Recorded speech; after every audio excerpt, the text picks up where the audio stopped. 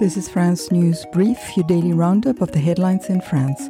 It's Friday, October 13. France is staging its first nationwide strike today since the pension protests. Major French unions representing the transport, education, and health sectors are protesting austerity measures and demand increased wages and gender equality. France's inflation was 4.9% in September compared to the same month last year.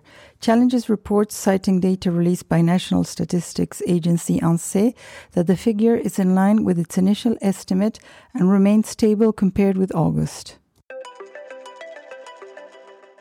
President Macron said on Thursday he would do everything to bring back French citizens held by Hamas in Gaza, but warned that the only way to end bloodshed would be through guaranteeing Israel's security and creating a state for Palestinians, as reported by Reuters.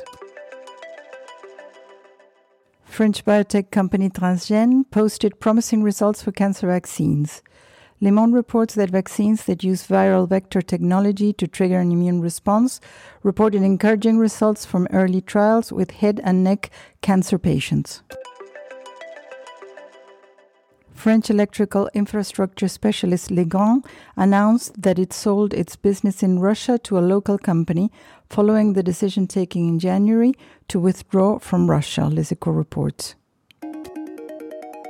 Thank you for listening to France News Brief, your daily source for the headlines in France. Stay informed.